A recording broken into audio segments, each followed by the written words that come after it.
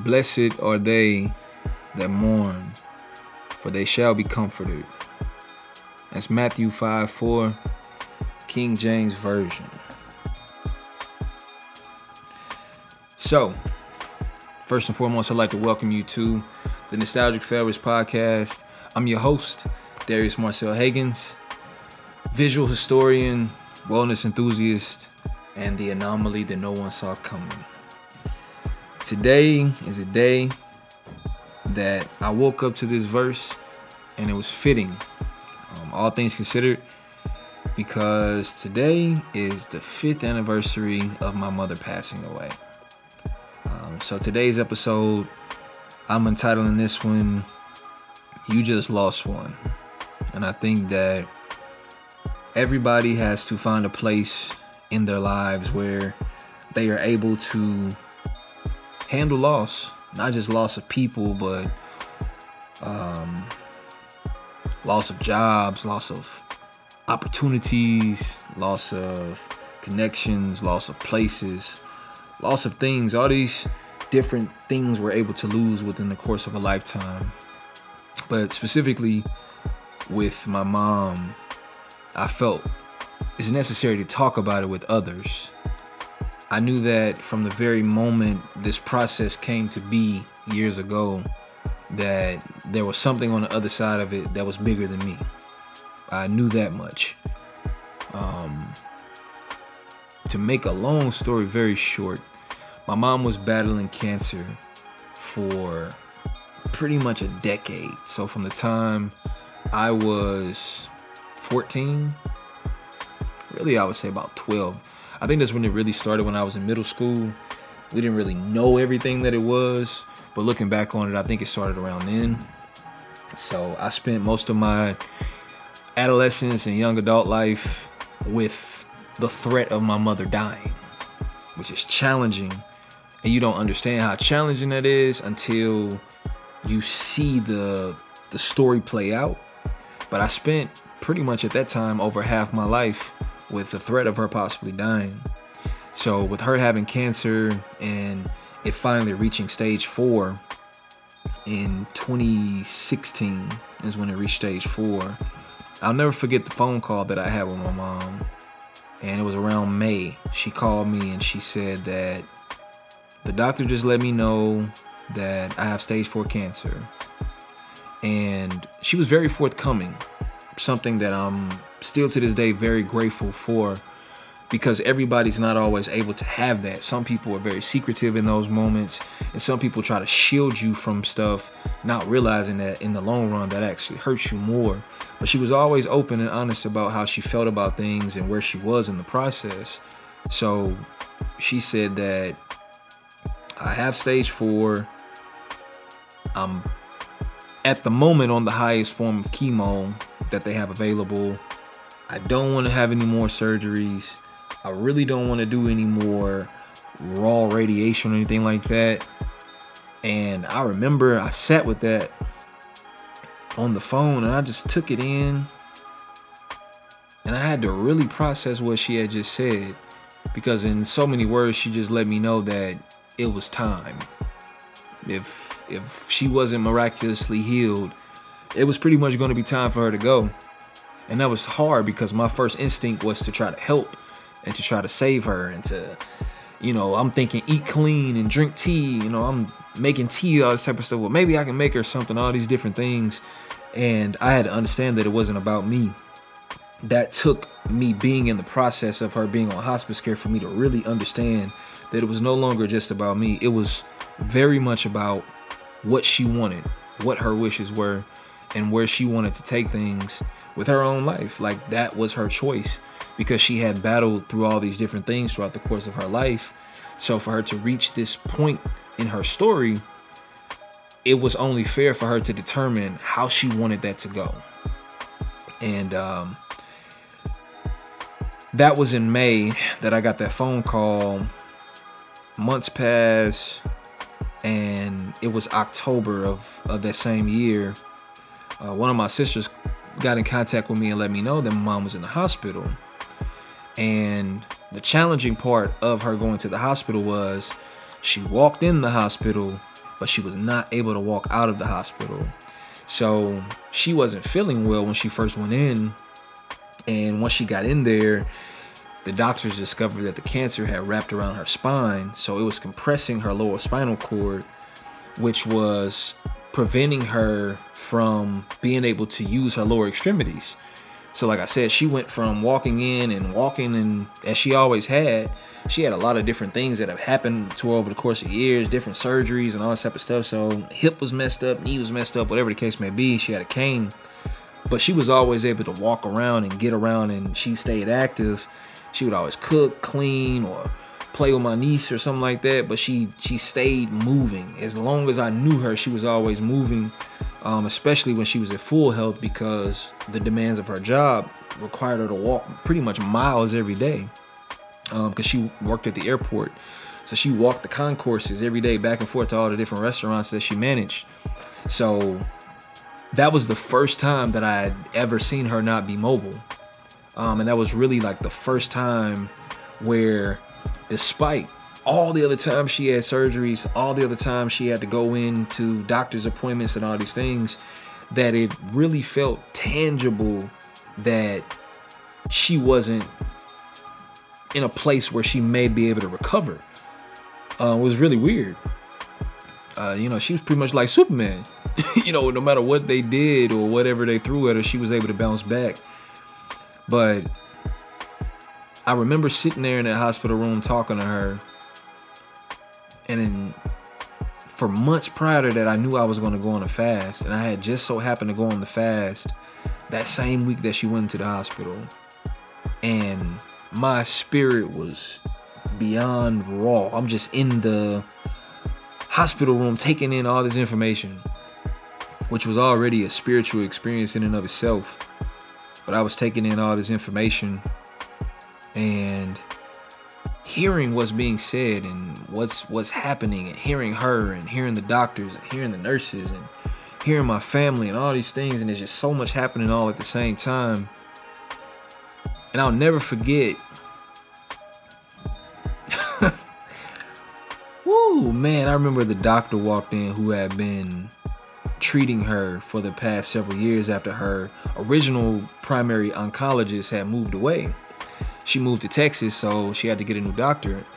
And that doctor was extremely insensitive. That's the only way I can put it without me using vulgar language. He was very insensitive. And I remember he walked in there, and he was just casual. And I remember he said, "Well, Miss Higgins, you probably got about 3 months to live. You pretty much did everything we can do for you, so we're going to put you on hospice care. And yeah, that's pretty much it." And I remember he tried to just walk out the room after he said that. And not that I needed to know, because I was able to be mindful enough of what was happening. Because me being into health and wellness, I understand medicine. I understand how it really works when you're treating the body. And I had seen this process from the time I was 12 all the way up until the point I was 27. So I've been in enough hospital rooms and asked enough questions to understand how cancer actually worked. And I remember I asked him, I was like, well, what would happen if my mom went on a particular diet that was consisting of nothing but fruits and vegetables and, a very clean diet at this point in time? Do you think it would help her body? And I remember the gentleman said, "We don't have research on fruits and vegetables." And I remember I looked at my mom and I was like, I pray that you realize that this person has failed you in this situation, because all he cared about were research results.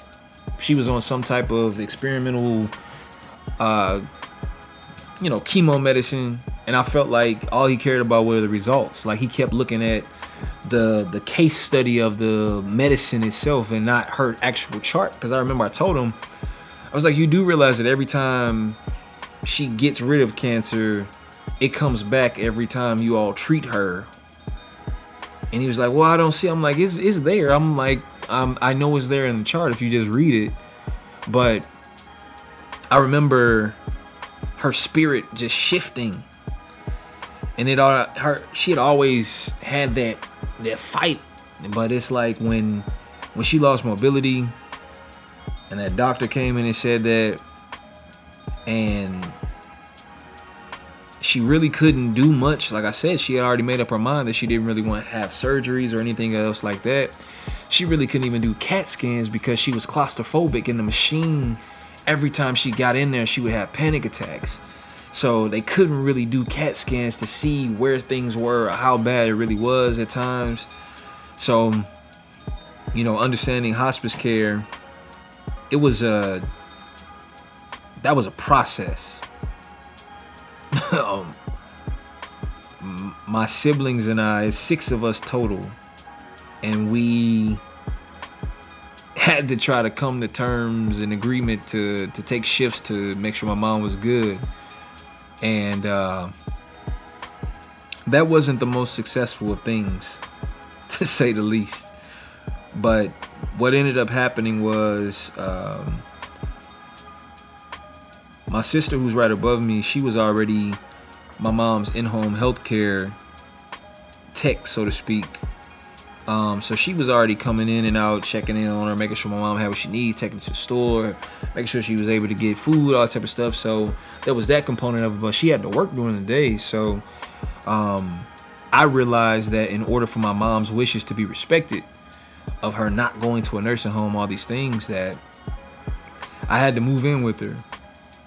So from November until February 3rd, I moved in with my mom and went on the journey of a lifetime, watching somebody go from the possibility of being better to her accepting the reality that it was her time to transition. And that was something I didn't know I was ready for, but I give my mother the credit of preparing me to lose her. I will forever credit her for that. From the time I was, as they would say, knee-high to a grasshopper, she always told me and my sister specifically, I'm not always going to be here. Because she had us later in life. She had my sister at 32. She had me at 38. So my mom was most people's big mama. In fact, she was a big mama by the time she had reached that point. So she had always told us that, and it shifted throughout life, for somebody to be completely healthy and tell you that they are not going to be here, it doesn't really resonate with you. And once health issues started to come about, you start to think about it a little bit more. And then once health issues become cancer, you really start to think about it, and surgeries and medicine and all these things. You start to think about it, and you see somebody in a position where they are not themselves. They are a shell of themselves, and it really starts to hit. And I remember I had so much fear when I was there with my mom.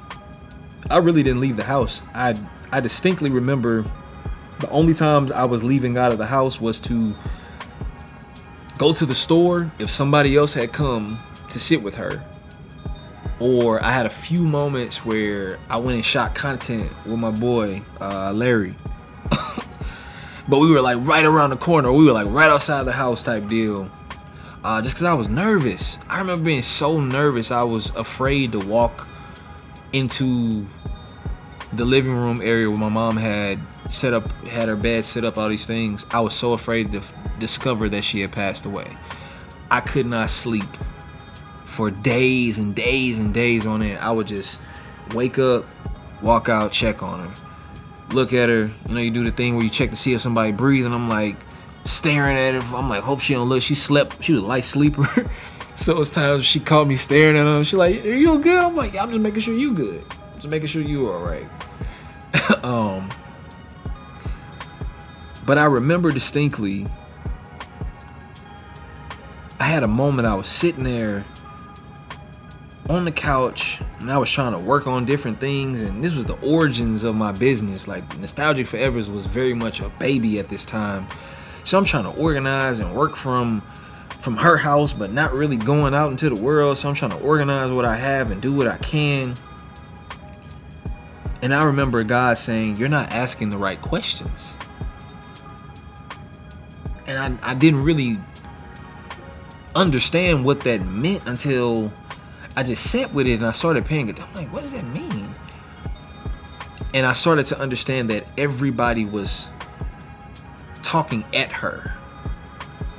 And they were afraid to lose her more so than she was being able to express any fear that she may have had from losing her own life.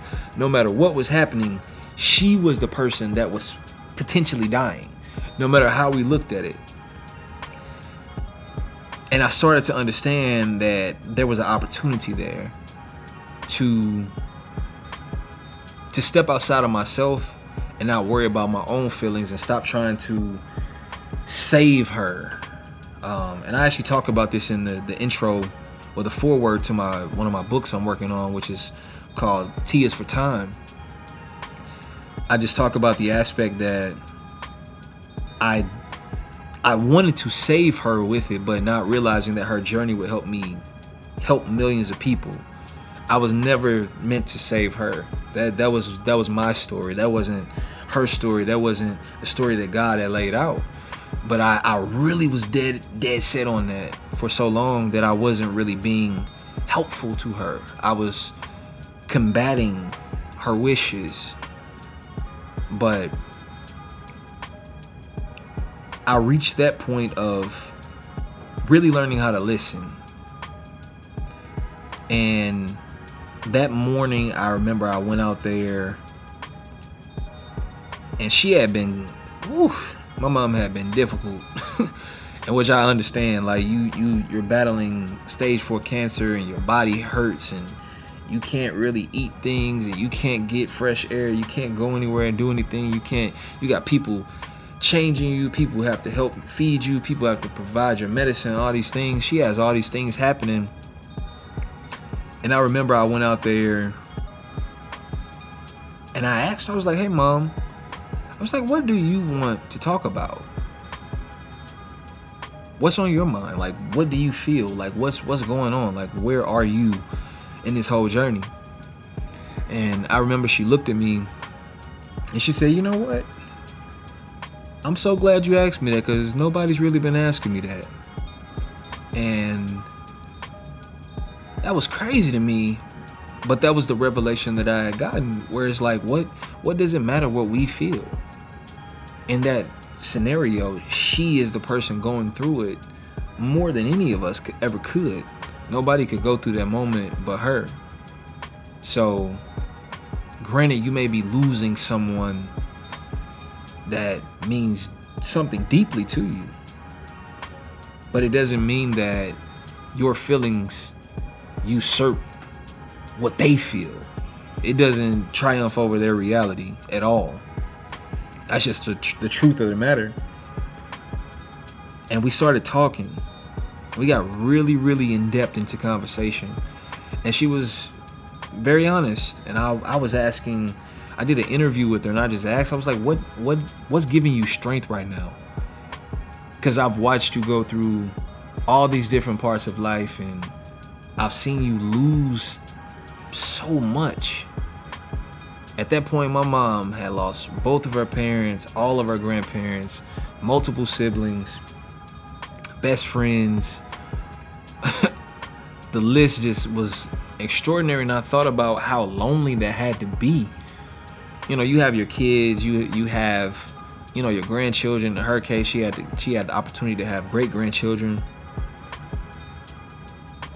But I just thought about how lonely that had to be. And we started talking about those things. And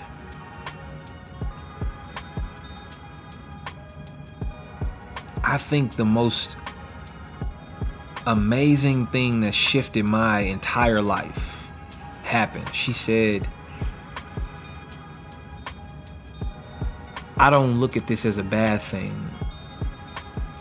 I just look at it as a change. And I'll go through this change until the next change comes.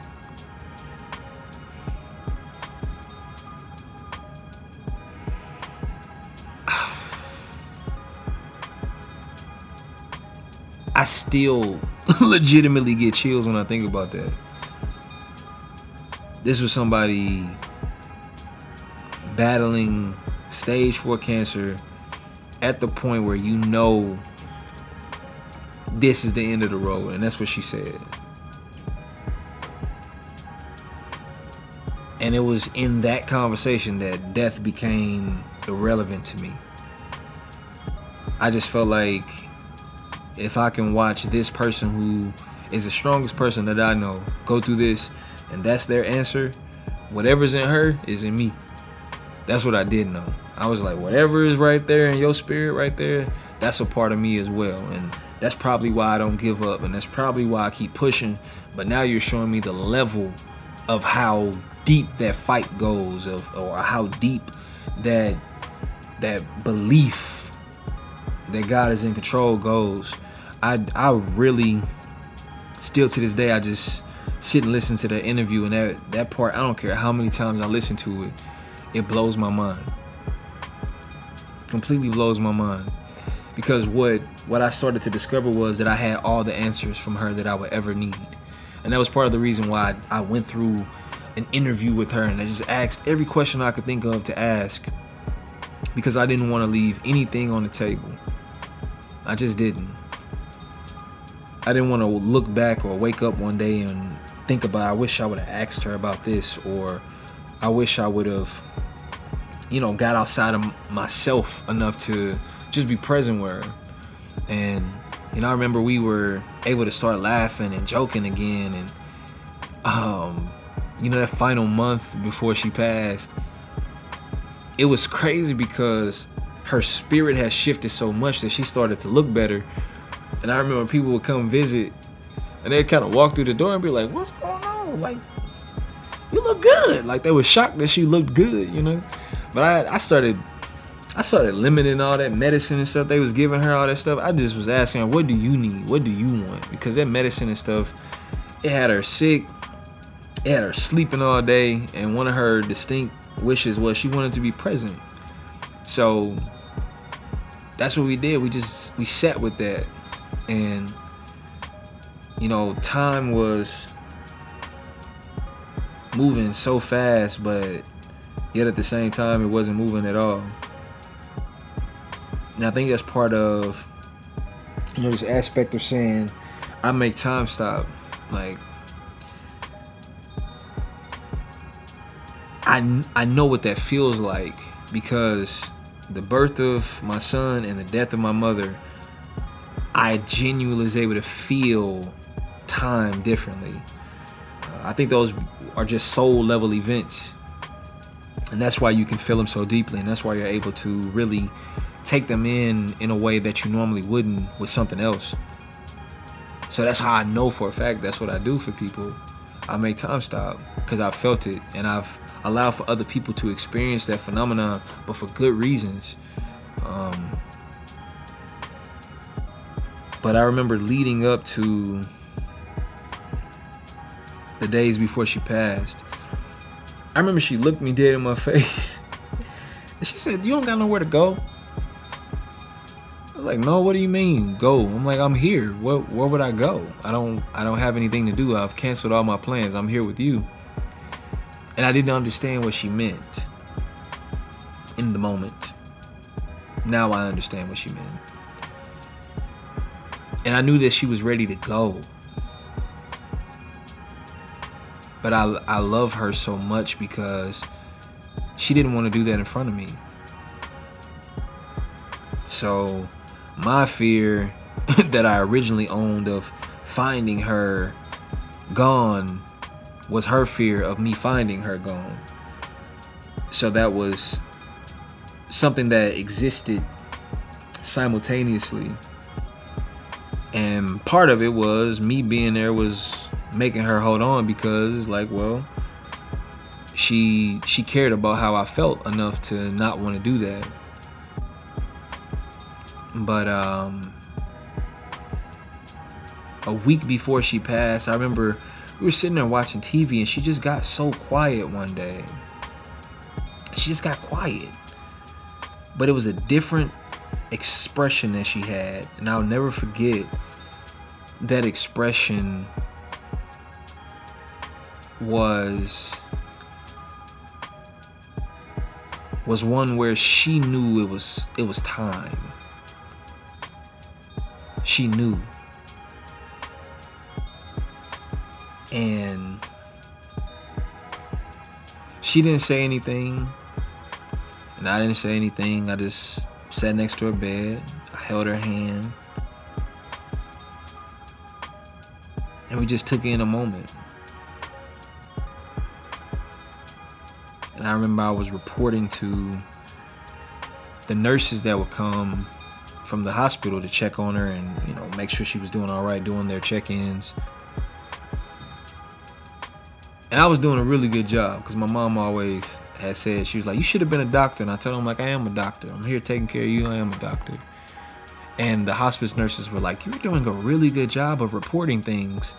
I was reporting blood pressure. I was reporting sleeping changes. I was reporting everything, even down to her memory, all those types of things, her recalling information. And they were able to express like, yeah, that means that the cancer spread here. It's doing this. Her body's going through this. It's going through all these different things.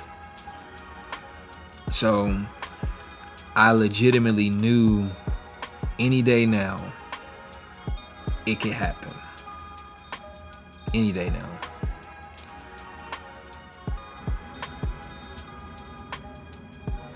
And I know a lot of time people think about loss from the standpoint of if you knew it was coming, it would make it easier. And I know that's for people who've lost people suddenly and unexpectedly, and they didn't have the opportunity to have conversations and didn't have the opportunity to say goodbye formally. It does not make it easier. I spent 15 years with the possibility of knowing that my mother could pass away. And when it finally arrived to that time period where there was a reality, it did not help. And I think that is something that everybody needs to understand and learn how to cope before you lose things. If you wait until it's happened in order to develop coping skills and to develop healthy habits of how to get through moments like that, when you lose something of significance, it will overtake you, and there's no guarantee that you'll recover.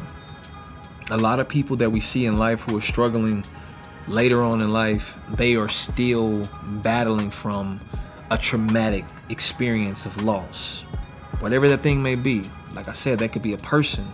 That could be a dream. We talked about dreams. That could be a place. That could be an opportunity. That could be anything. And they don't have the skills necessary to get through it. And the wild part about my life, I had lost so much before then that I did have some level of coping skills. I had never lost someone that close to me. I had lost a lot of family members and lost friends and things of that nature. I'm talking about like actual death.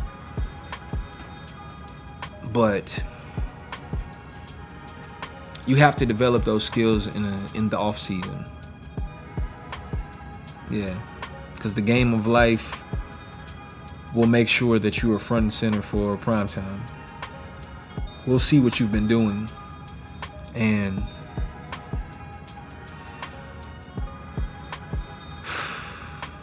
man, the challenging part of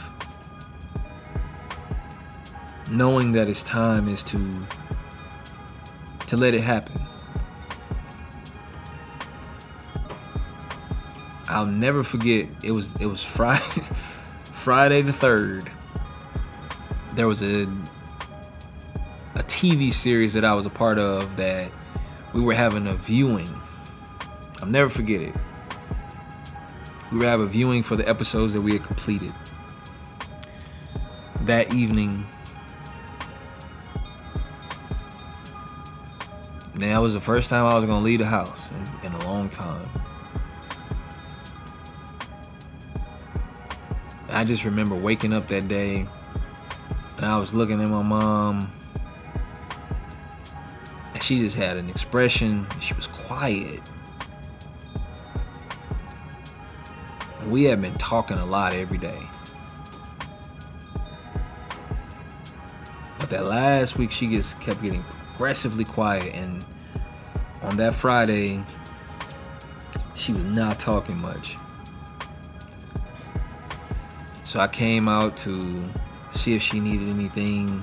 And that was the routine. I would wake up, check to see if she needed any medicine.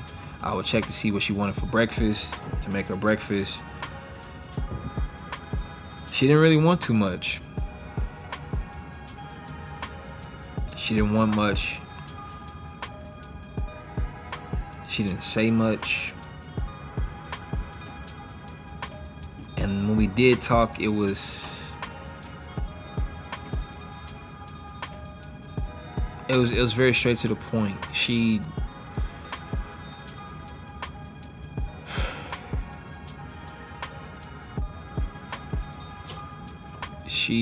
pretty much knew what the day was. But how do you tell that to somebody? How do you tell them that this is the day? I'm gonna leave today. This is the last day we'll ever talk in this form, you know? I don't even know how you do that. I have no clue how you do that.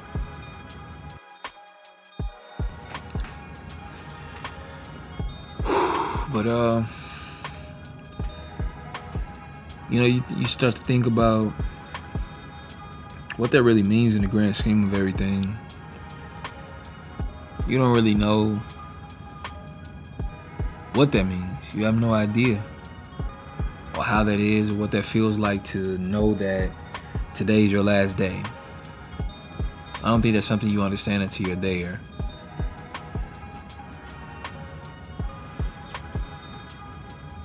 And I remember my sister came after she got off work. We would always catch up, you know. I would see how her day was. She would see how my day was. We would kind of pass notes about what was going on with my mom and where she was. And I just kept telling her. I was like, yeah, man, I'm like, Mama she seems a little bit less responsive today than she normally does.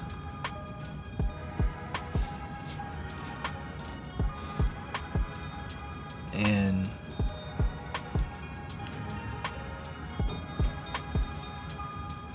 you know, I knew I had to just go ahead and go.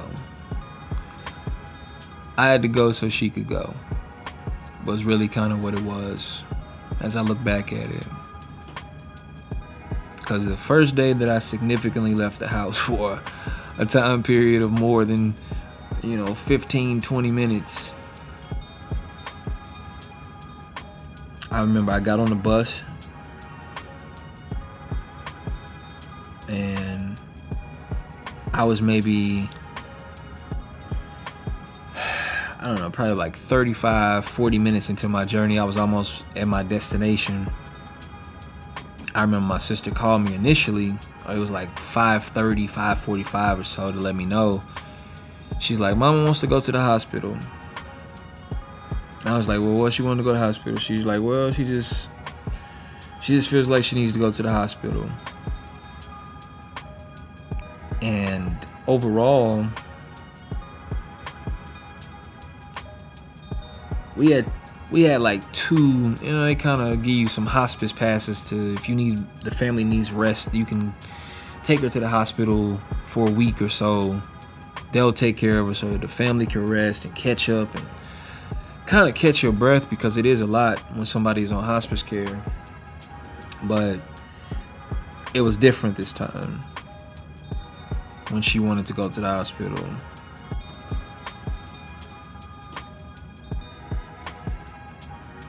And before I left out to go to the premiere that I was talking about, I remember I hugged her and I told her I loved her. And she said it back. I'm so glad she still was there enough to do that. But she it took everything in her to get it out of her body. She just didn't have much energy left. She didn't have much strength left. There was so much going on at one time. And I remember I just looked at her. I looked her in her eyes. And I just had to go. So when my sister called me that soon after I left, that was kind of nerve-wracking because I'm like, well, I'm just now getting here. I know you can't leave the hospital because you're there with her. If I turn around, I'm on the bus and all this type of stuff. It's gonna take me a minute to get back. I was going from deep in North County all the way back down toward, the Del Mar Loop area. If you understand the St. Louis area, that's a decent drive, but also if you're on public transportation, that's definitely a 2-hour trip. We talking about there and back, all that type of stuff. So I knew I wasn't gonna be able to get back in time. So I just told my sister to keep me up to date about what was going on. And I remember getting to the premiere, watching the episodes, and I really didn't tell anybody for real what was going on. I just didn't. I just wanted everybody to be able to focus. I don't want everybody focused on me and my emotions and all that, because there's nothing any of us could do. So, I wanted to celebrate that moment of what we had created and what we had accomplished as far as putting something together. So the only person that I really told what was going on was my friend Countess. I let her know because her mom had passed a couple years before then. So I knew it wasn't going to be many people that would really understand where I was and what I was going through who were present.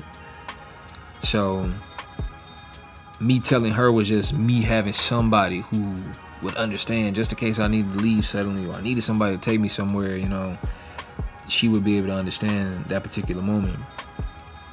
And got through maybe 2-3 episodes. It was like maybe an hour and a half total that had lapsed by the time I got to the premiere, to when my sister called me again, and she was like, hey, mom's not doing well. So by this time it's like close to 8 o'clock or so. And I'm like, what does that mean? She's like, well, she's become a little bit more and more or less responsive. I was talking to her when we first got here. She was able to respond, but now she's not doing much of anything. She's kind of able to grip my hand, and if I ask her questions, and she can answer that way, but she's not doing much. So I didn't really know what to do at that point. I really didn't. I didn't know how to approach that matter, what would make it better, so to speak. Should I go try to rush to the hospital? Should I stay where I was? All these different things.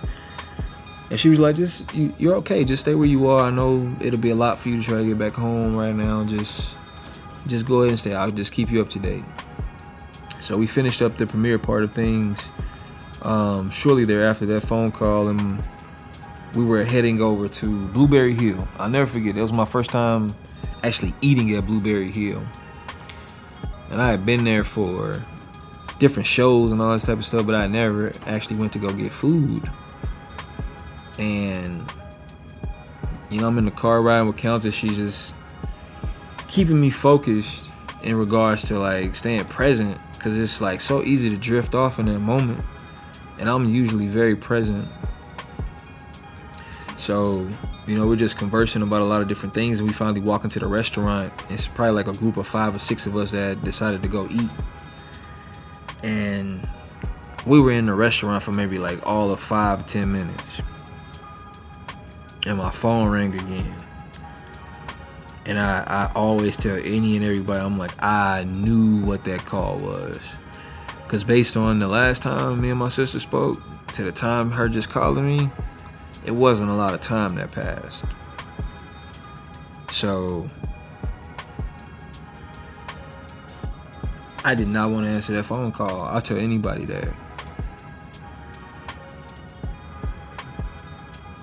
You know, in the mindset of, I guess, if I don't answer the phone call, it's not real, or I'm just not ready for this moment, or whatever the case may be. But my sister Ebony and I, we had and still battle so many different things in life because we grew up with each other. You know, our siblings were older than us, so we were the youngest. So we just, had to be ride or die. I was younger, but I was always wanting to be around her and her crowd and her friends, because I hated sitting at home most times. Like, we were chaotic environments, all this stuff, so I never really wanted to just sit there. I was like, I'd rather ride with you. So that's been ride or die forever. So I knew I couldn't let her go through that moment alone. That was what made me answer the phone. I can't let her battle this moment alone, because we've been battling this and so many parts of life together. And when I answered my phone, it was 9:17.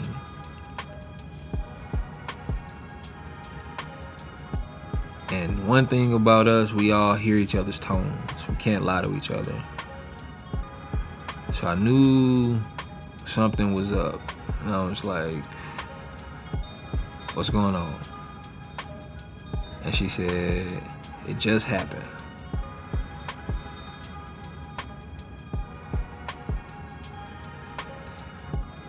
And I will never, ever forget that moment.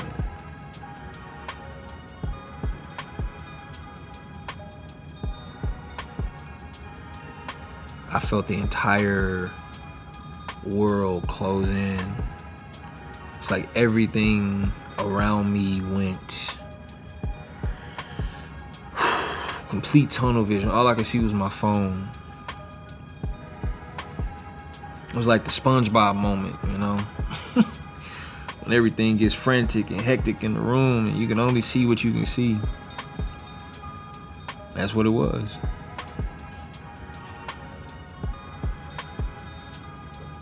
And she asked, she was like, you want me to come get you? I was like, I'm good. I don't want you to drive right now. And like that, I didn't think that was safe at all, And I knew I definitely wasn't about to get on the bus, and I was like, I just gotta get through this moment. I'm here, and I just need to be here, wherever here is, So by the time I hung up the phone, it was 9:18, and I had an expression I'll never forget. Counselor like, you good? You all right? I was like, no, I'm not. I'm like, nah, my mom, she just passed. And, it's like,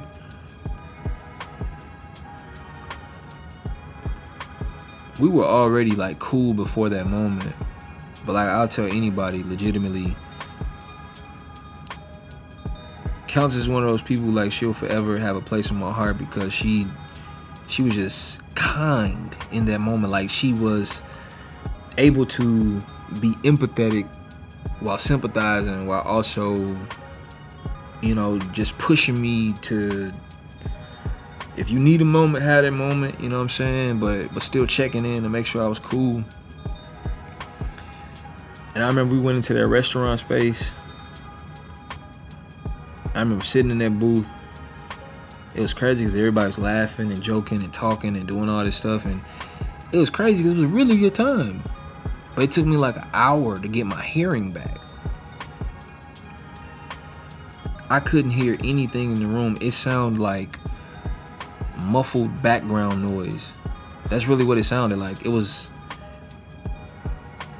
The only way to describe it was, it sounded like somebody put earmuffs over my ears and I had to try to listen to somebody who was 100 yards away.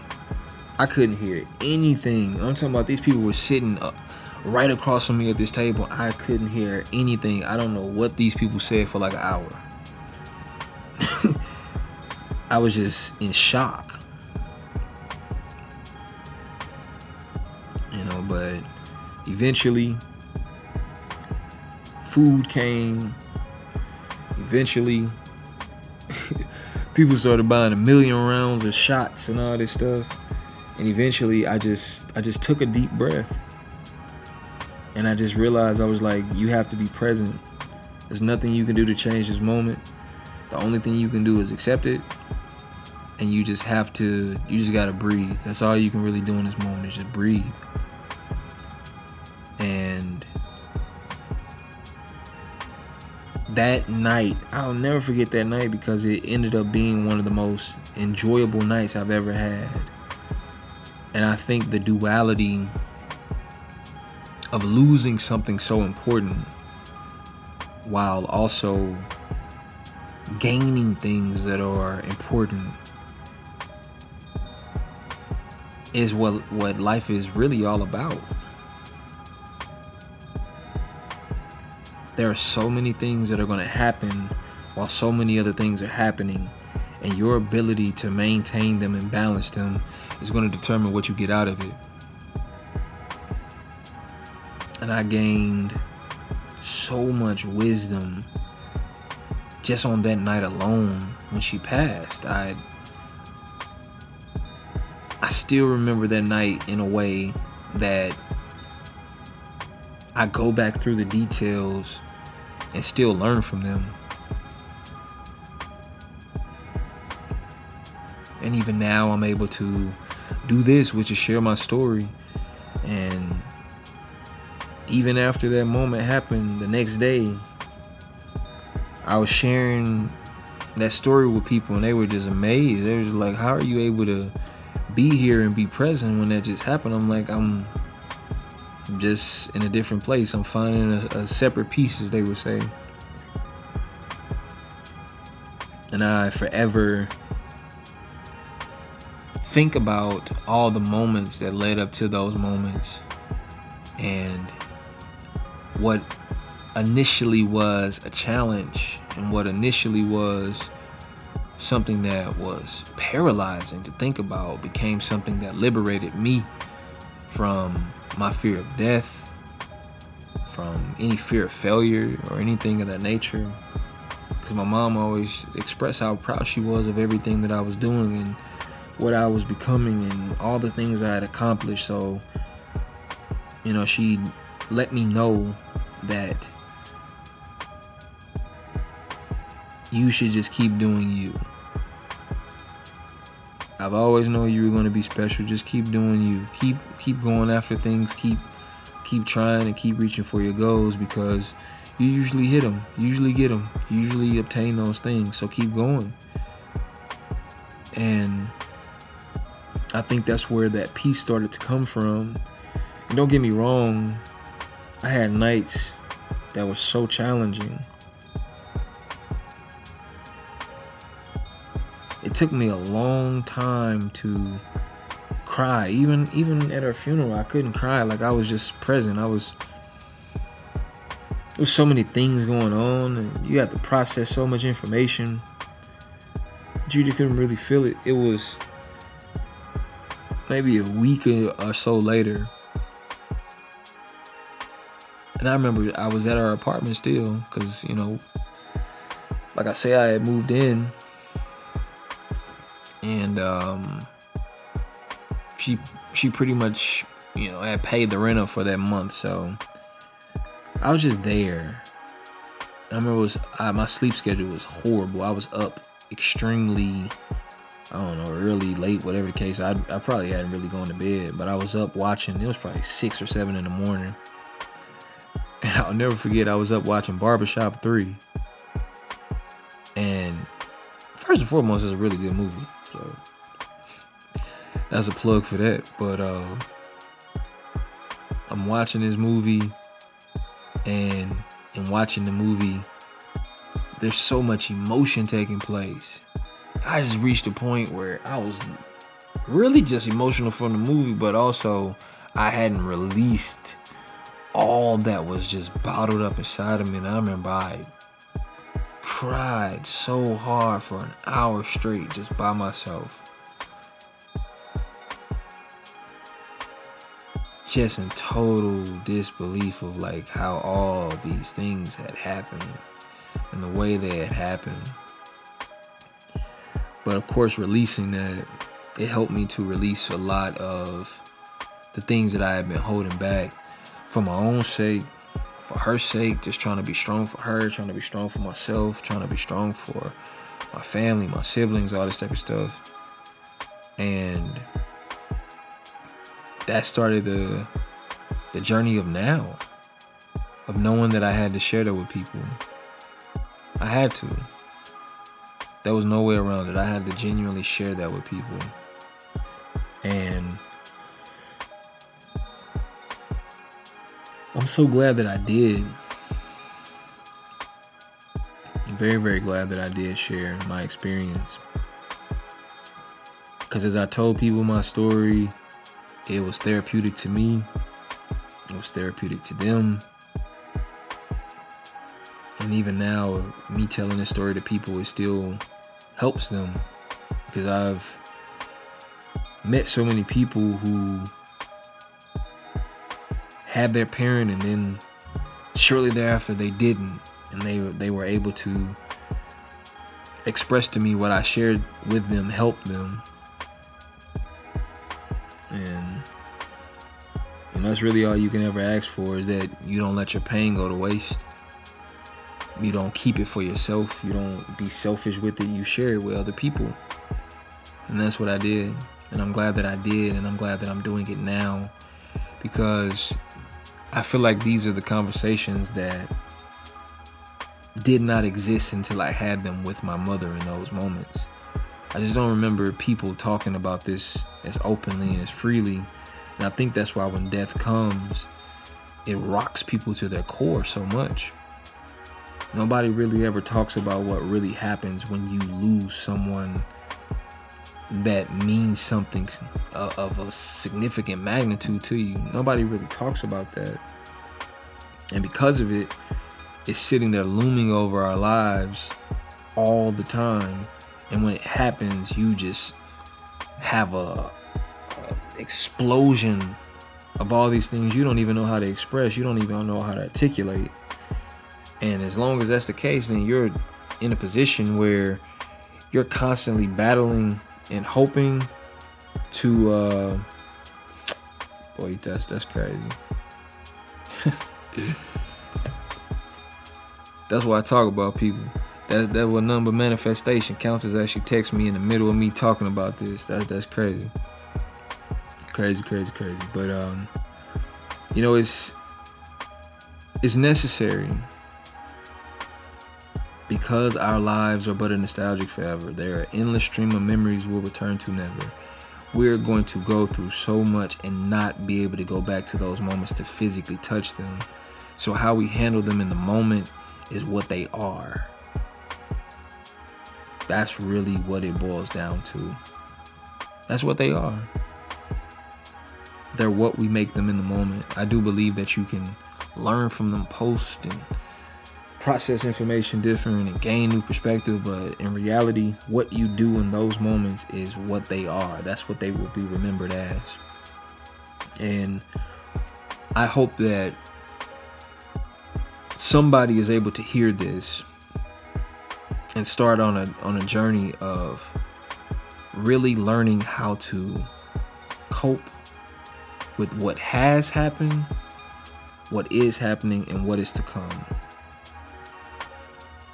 That's what I pray more than anything, that you are able to gain that level of understanding and that level of wisdom now, so that when things do come, you handle them with grace, with class, with power, with dignity, with intelligence, and handle them with your bearings, so that you don't add to the chaos and add to the confusion that comes when you do lose something, when you lose a pillar in your life. And I say that when my mom passed away, I'll tell anybody, it felt like a river stopped pouring into my soul. I could feel it. I still feel it.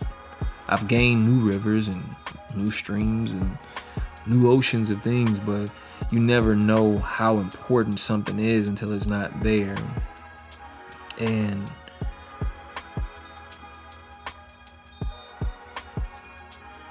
that pour is something that you do long for. There are days where you long for it. But I just have what she gave me. So in losing one, I gained so much more. I don't get to be sad for long because I have my answers. I know that we were in a good place. We were in such a good place. I was proud of her. She was proud of me. I loved her. She loved me. And I was there for her. She was there for me. I think that's what life is all about. You know, we don't know when anything will come or go, including our own lives. So we have to cherish every moment of it and allow ourselves the opportunity to experience it fully when it's there, when it's in front of us. So 5 years later, I get to say that first and foremost, I made it through this conversation. Hallelujah to that.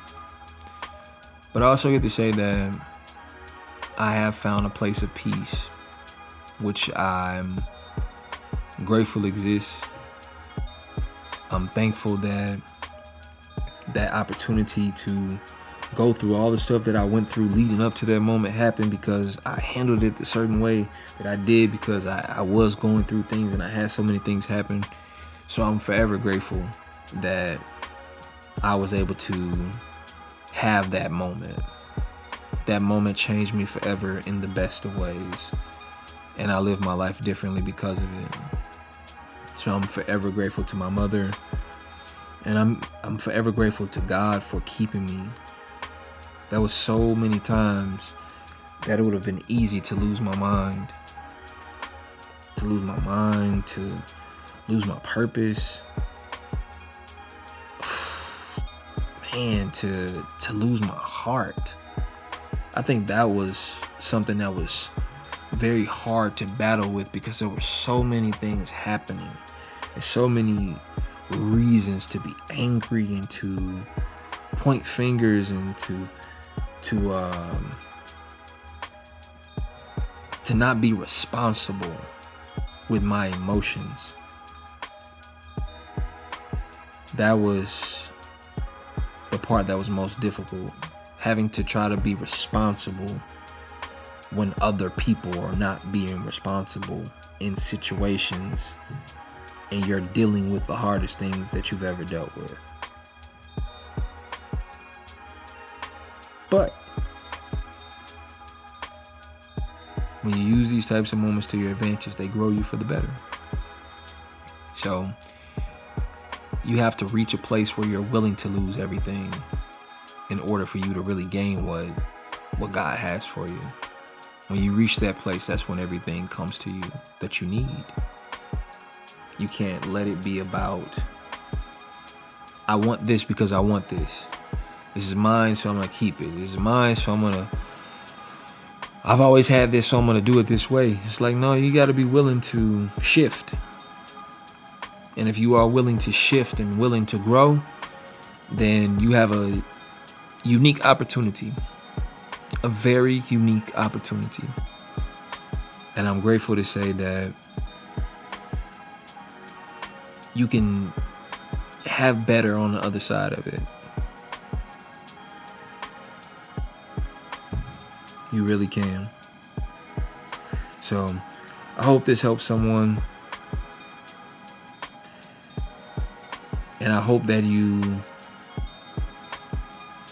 grow stronger and better from this moment. And if you think it'll help someone else, share it with them as well. Be willing to share it with somebody else. This is a longer episode. I did not think that I was going to talk for this long, but I did. So, it's okay. I felt like this episode needed to be a little bit longer. So,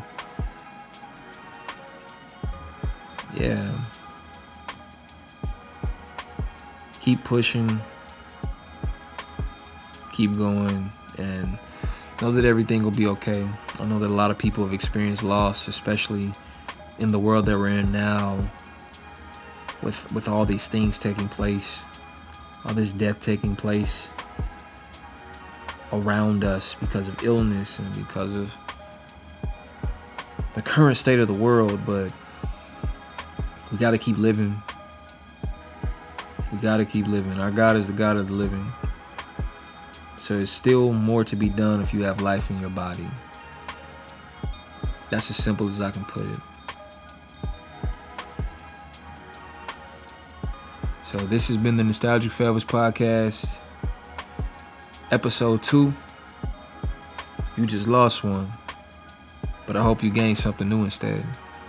I'm your host, Darius Marcel Higgins, visual historian, wellness enthusiast, eternal optimist, and the anomaly that no one saw coming. I pray that you go forward and continue looking at life through the lens of legacy. I'll catch you later.